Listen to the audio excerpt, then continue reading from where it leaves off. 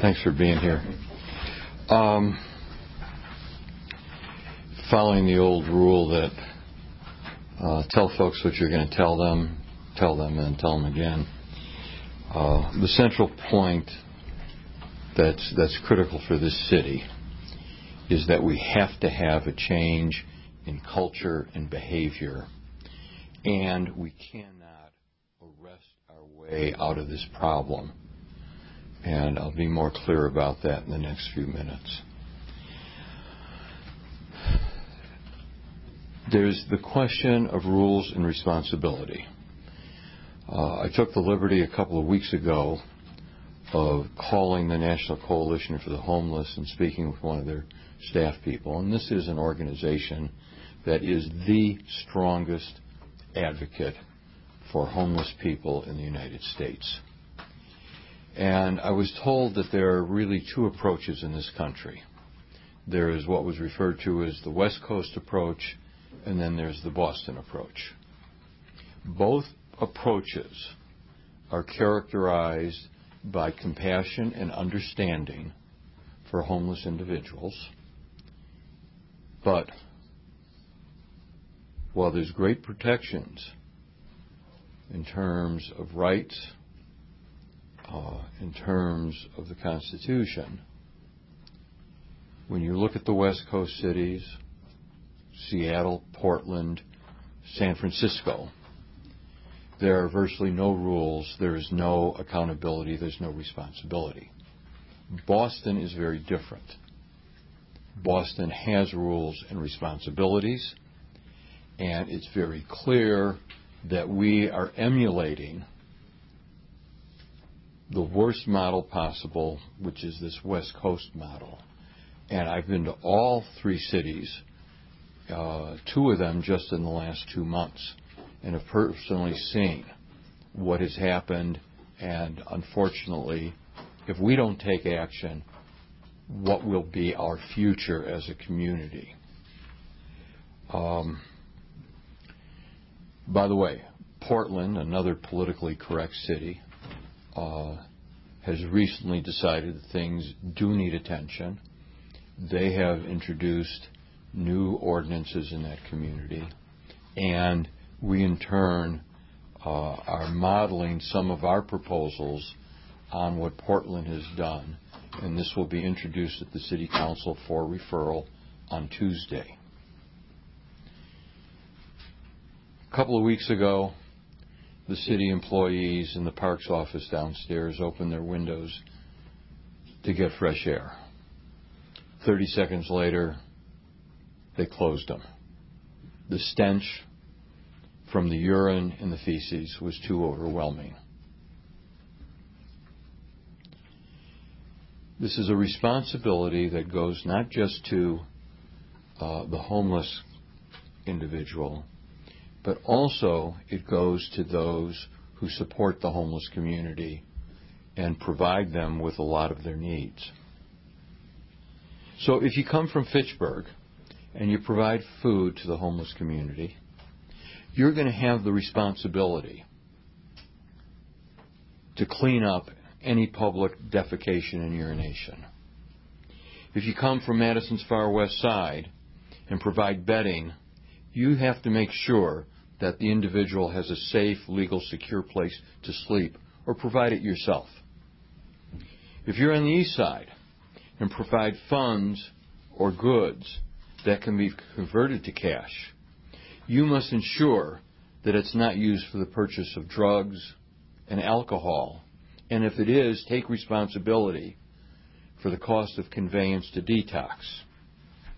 In this past month, we had a female recently arrive in Madison, taken into custody by the Madison Police Department, and the syringes found in her possession contained meth. In the past month, a new male arrival of less than 4 weeks, who's now in custody for a sexual assault charge stemming from an incident on the western edge of the campus, is just one example of the dangers that are posed by present policies. And we've had several individuals in the past month charged with various forms of assault. If you're going to engage in activities that encourage more dangerous and unhealthy behaviors, be prepared to reimburse the public. We have simple police and fire calls. Yesterday, we had an individual misbehaving, violent, facing arrest, and what he did was he started screaming, "I can't breathe." The moment he did that, our police officers had to call the fire department, which dispatched an ambulance. The ambulance dispatch probably cost about $1,100 for the conveyance, and I don't know what happened at the emergency room at the hospital, but these kinds of costs of thousands of dollars per incident are occurring many times every day. These are funds that could be spent on homeless children and families. These are funds that could be spent addressing the needs of early childhood development, helping to close disparity gaps. There are two approaches, the West Coast approach and the Boston approach. We've got to make a decision. But unfortunately, since the City Council has taken the approach of trying to arrest our way out of this, saying that the solution lies in ordinances and arresting people for violating the ordinances, that is the focus of our attention. It is not a practical long-term solution. But if we're told that we have to handle this by arrests of individuals who couldn't care less about the consequences, and oftentimes are released onto the streets quickly, we will prepare, introduce, and get adopted additional legislation which will at least make it easier for the police officers who, like the parks employees who clean up every day, and I suggest those of you who haven't, go out between 6 and 7 a.m. and watch a dozen parks employees cleaning up, trying to work around passed out individuals who refuse to move, remove their possessions, and see what is happening where these resources could be used elsewhere and more productively in the city. The real solution, and this goes back to what we said in this room 2 years ago, is to change the culture. The culture starts on the steps of this building. We can recall a time when there were a half a dozen individuals downstairs and no one was sleeping on the steps of the building. Now we have 20 and 30 people a night. We have tents being pitched. We made efforts to accommodate the need for individuals to relieve themselves. So what did we do? We put out porta potties. But they aren't being used. And if they are being used, they're being used for drugs and for sex. There was the question of people's possessions and how to store them. So we took the initiative and we provided a safe space, what we thought was safe, behind the municipal building. And before we knew it,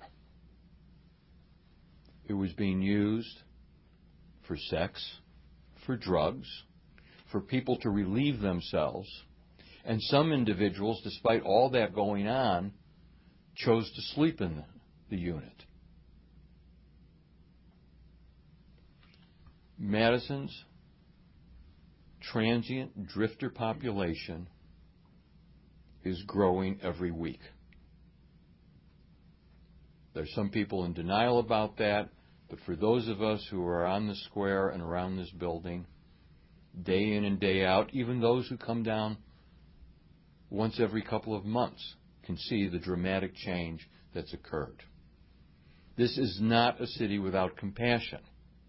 This is a city that has under construction right now a significant number of units for the chronically homeless.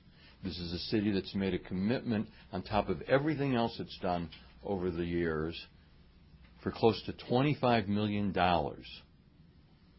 on a combination of housing opportunities for chronically homeless individuals and for families. But we've created a circus atmosphere where anything goes, and the refusal to adopt rules and controls on this building, as predicted, spread to the other side of the square at State Mifflin and Carroll Street. It's jeopardizing businesses in those locations. It's jeopardizing the safety of people of this community, and it's moved throughout the downtown area. It's taken an incredible commitment of resources to deal with it. There has been some improvement from the 200 block of State Street up to the 600 block. But it is an expensive commitment. It's one that's draining resources, as I said, from parks and from the police department as well as the fire department. And it still hasn't gotten to the fundamental issue of public health and safety. So, we will present new ordinances for referral this coming week, which particularly deal with the issue of people sleeping in public and private places. It attempts to get at more stringent enforcement, but it does not get at the underlying problem, which is the culture of sending a message that you are welcome to bring your problems with no rules and no responsibility, and it doesn't get to the problem of well-intentioned people basically encouraging, not intentionally, but encouraging the continuation of these behaviors. Now, a lot of the problem lies with those who are responsible for the treatment of mental illness and substance abuse.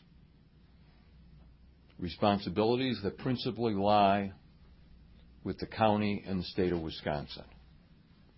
We have no control over that. But we've got individuals on the steps of this building who have repeatedly been offered housing, offered their own units. So I'm not talking about going to a shelter. And they have either refused it or they have sabotaged it. There is a failure when they continue to live on the steps of this building or on corners of the square. Someone who's responsible for mental health, someone who's responsible for substance abuse, someone who is responsible for what's most critical, involuntary commitment, has to come forward and acknowledge these problems.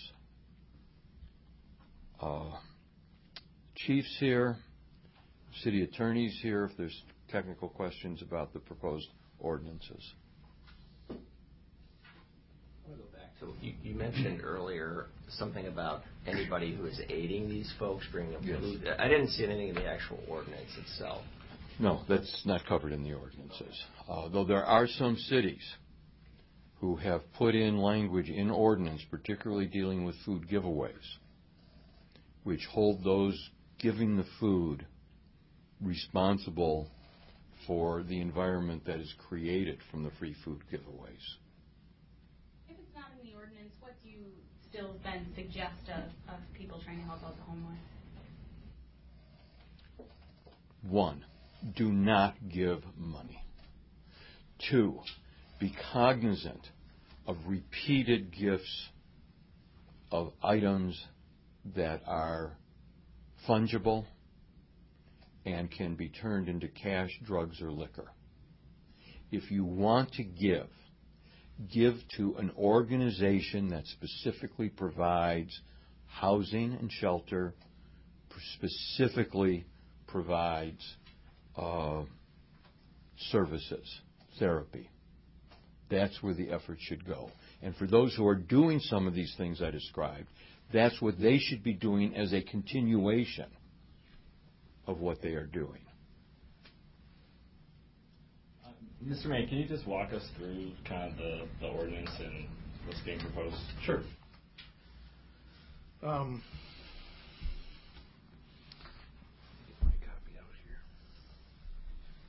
We were asked to look at ways of further regulating what people do in the public rights-of-way and sidewalk. We looked around the country at various cities that had adopted some things. This primarily comes from something that came from the city of Honolulu.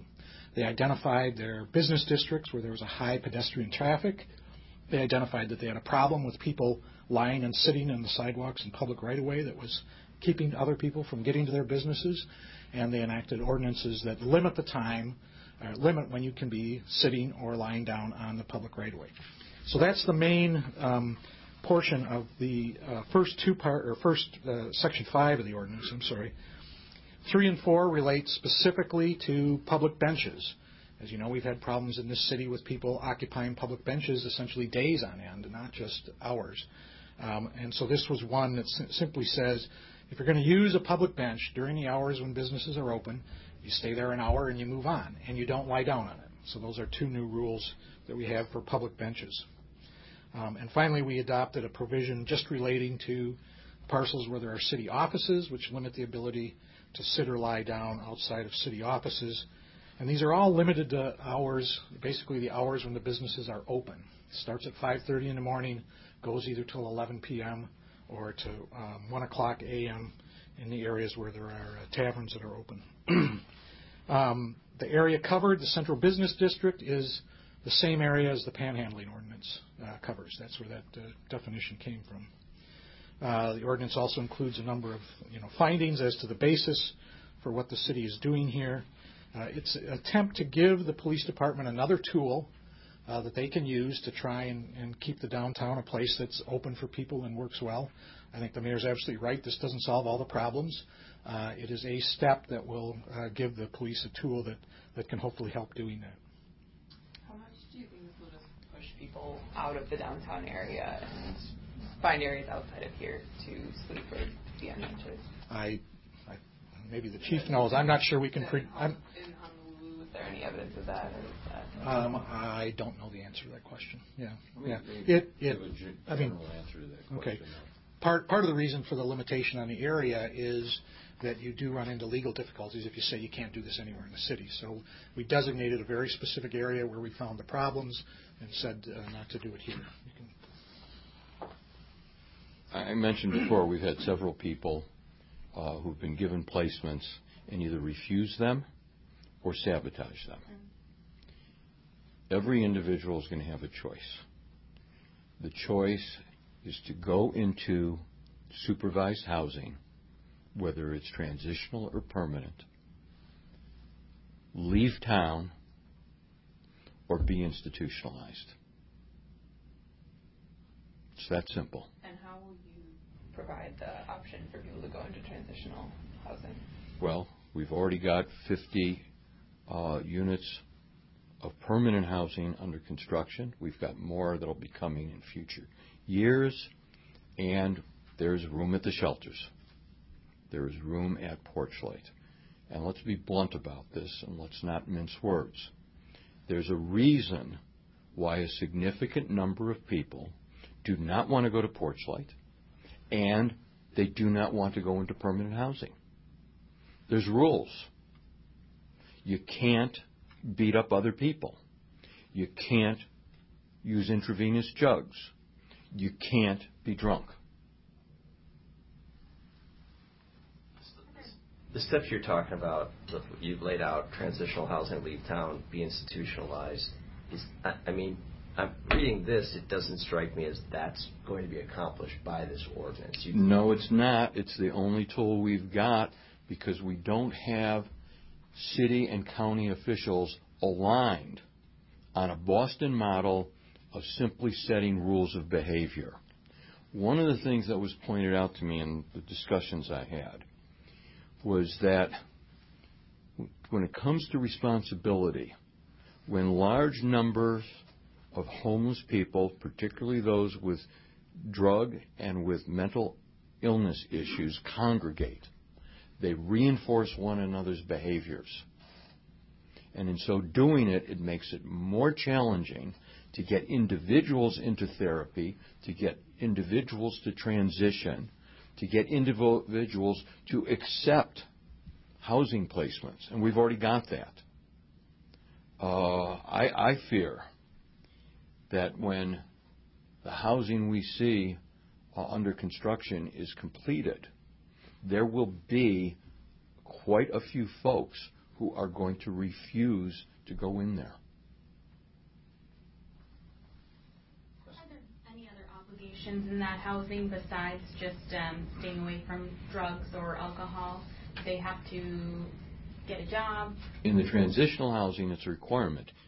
When our Housing First program opens, people will be accepted if they've got substance abuse problems and mental illness problems. And then hopefully from there we can work with them. But in the environment we've got here, which reinforces the behavior, like I said, I'm fearful that a lot of people are going to refuse to accept placement. I don't know if this is best directed at you or at Chief Koval, but if you're talking right now, you gave an example of 20 to 30 people that are sleeping downstairs. If they are not allowed to be down there, do you anticipate them going to the west side of Madison, the east side of Madison, the south side of Madison? And if so, what problem does that create for other areas of the city? If they aren't able to congregate in large groups, my belief is that a significant number of them will either go into shelter, into housing, or they will go where they came from. They will leave town. Keep in mind, the folks that we're looking at downstairs who are taking up so much of the resources here and around the square, most of these people are not recently homeless. You can tell someone who's got the experience of years on the street. And you can tell that. We can tell. We've done interviews. Some of these folks have been here for years. Others are new arrivals. And they're new arrivals when you confront them and you ask them and you examine their history. They didn't become homeless recently. Question, I guess, for maybe Chief Koval. Part of this, it talks about letting people on a public bench for a period of an hour. Is that kind of a tricky thing because they can say, okay, well, I was on that bench for an hour, I'm going to move to this bench or this public area. I mean, is that going to be a tough thing for your officers to enforce? It would be, and obviously you're looking at those people then that are chronically becoming the problem in those bench areas. Typically, once the rules of engagement are understood, and let's be clear, just like the mayor tried to mention on his initial remarks, we're not going to ticket or arrest our way out of here. We can't possibly hope that with another enforcement hook that somehow the problem will diminish and take care of itself. And no one's naive or suggesting to that extent. But to the point that it provides the officer then a mechanism for an intervention. An intervention doesn't always lead to those dispositions of formality leading to arrest or a ticket. Many times that can also be the intervention point where someone can actually say, are you hurt? Are you injured? When's the last time you ate? And it can also be an instructional platform after we warn, because everybody's not going to get this unilateral. There's always going to be that touchstone of an intervention a warning, and hopefully the inquiry will go further. But to your point on the benches in particular, yes, that has some challenges in and of itself. But we have enough officers who are patrolling downtown that we can monitor the situation. They work 8-hour shifts, and they driving up and down or walking up and down or biking up and down in their police vehicles. They're going to be able to say who's been sacked out for some time and hasn't moved or budged. Because a lot of times we're checking those folks now just to see that they're still breathing. Something we were talking about offering transitional housing or getting out of town or incarceration. Is that something that officers will be offering then if you are encountering somebody, a way to get into a shelter? Well, I'd like to believe that even now the officers are looking at creative options other than those default switches of tickets and or jail. I mean, ultimately, it's an inefficient use of the officer's time in terms of processing those folks, because usually if you've got all your worldly goods with you, those are property, they have value, they have to be tagged, indexed, cataloged, along with whatever incarceration procedures you're subjected to over at the jail. So those are very time intense and labor intense. So it makes sense fundamentally from an efficiency standpoint that our officers take a higher road in looking at there as a path of lesser resistance.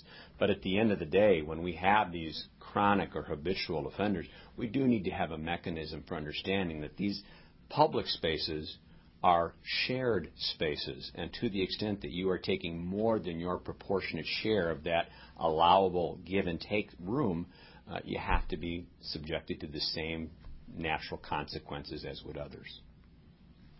A question for Attorney May. Sure. Is there any civil rights issues here that you foresee coming up? I mean, I could see the ACLU looking at this and saying, we're going to have a field day with this. I anticipate that some people will make arguments on it. I think it's been crafted as carefully as we can to not be aimed at specific individuals or their status. It's aimed at actual behavior that people engage in, and that has generally been the touchstone that courts look to in terms of these sorts of things, that when you're regulating behavior that applies to all, generally speaking, you have a much better chance than when you are exactly targeting certain individuals. So are there going to be issues raised? Absolutely. I think there are going to be a lot of issues raised as this goes forward. We drafted it, we thought, in a very careful way that we think and hope avoids those issues being fatal. Do you expect the Common Council to go along with this? And yes. When do you think it'll be passed? Probably won't be sometime till probably October. And I've heard from you and Chief Koval, they can't arrest our way out of this problem. So I guess then what's the point?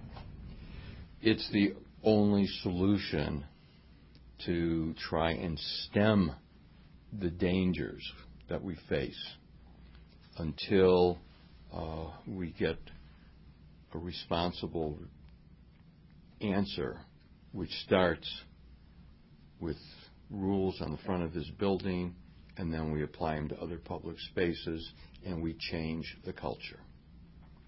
As I said before, people who are supporting the homeless have got to take responsibility for the consequences of what's going on here.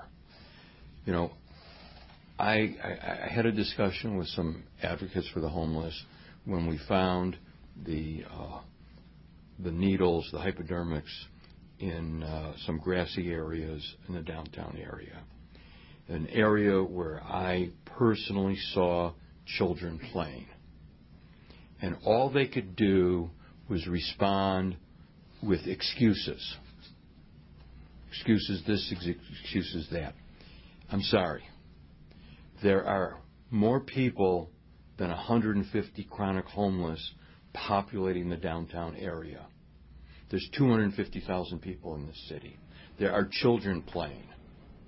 There are health concerns.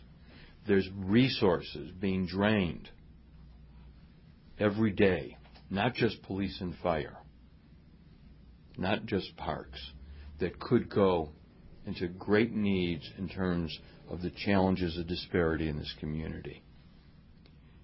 It's when everyone gets aligned on a simple message, and it doesn't have to wait until we get all the needed housing constructed. It has to be a message about what is acceptable behavior. And we're afraid to give that. Just want to make one observation in conclusion. I'm in this office. Every day I look out the window and I see the two benches across the street in front of the municipal building. I can look down on the entrance to this building. I can't recall in the last year a single time when I've made that visual observation where both benches across the street are empty and I can't see anyone or any goods looking downstairs. I don't know where everybody's gone today, but today is different than all the others. Did you just look outside? Just looked outside. He tells me when they're out there. Trust me. Just one point of clarity. I know this says it talks about any city building or any city office property. Does this building is counted?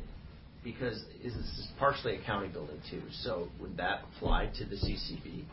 Our city ordinances. Yeah. Number 6 is specifically designed to apply to the CCB. So any parcel of land. The county has no say over that. Parcel of land. Well, the county and the city have an agreement as the owner of this building to establish rules and policy that govern the building. The city is acting in its role as the city regulating for the public health and welfare, which is totally different than what owners can or cannot do. So in terms of the city adopting this ordinance, no, this is the city adopting an ordinance that the county as owner of this building doesn't have any say other than to come in and lobby on it.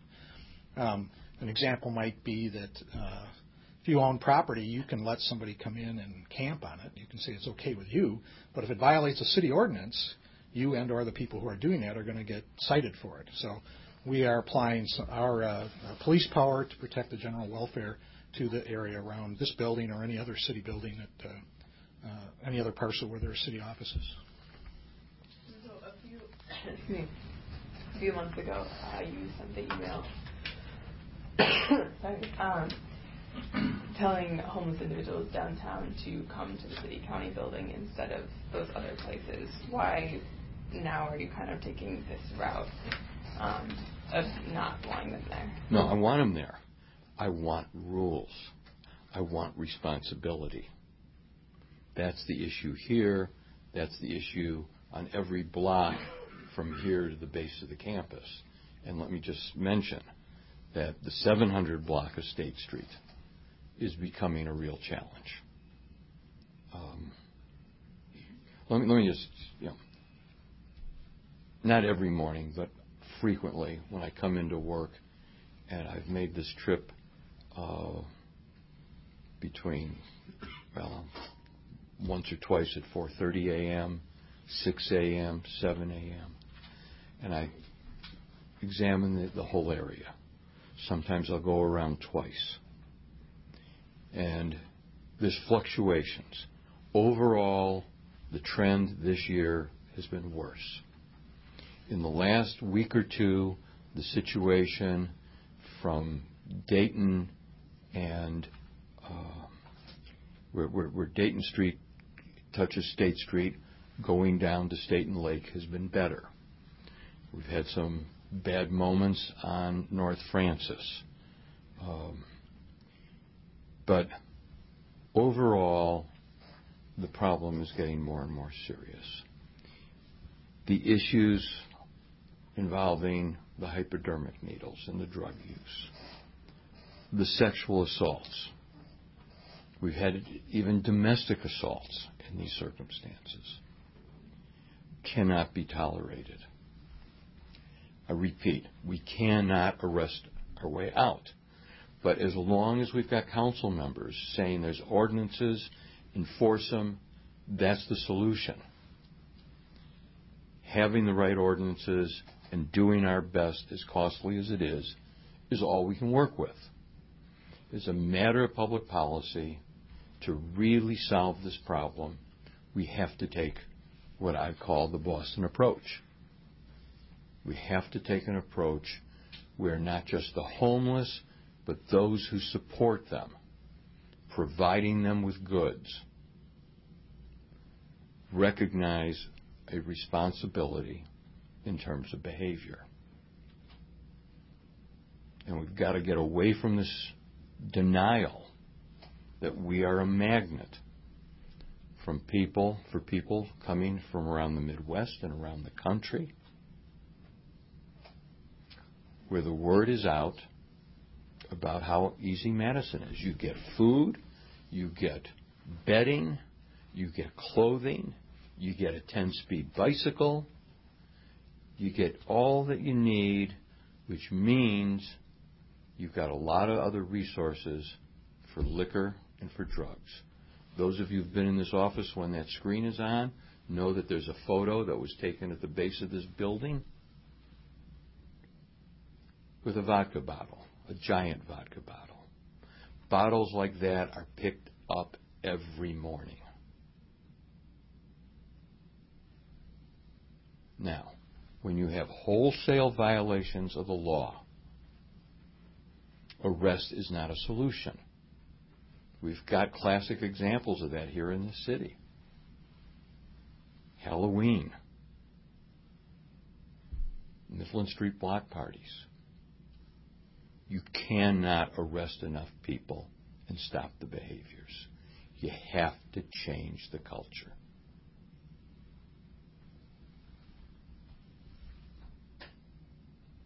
Thank you.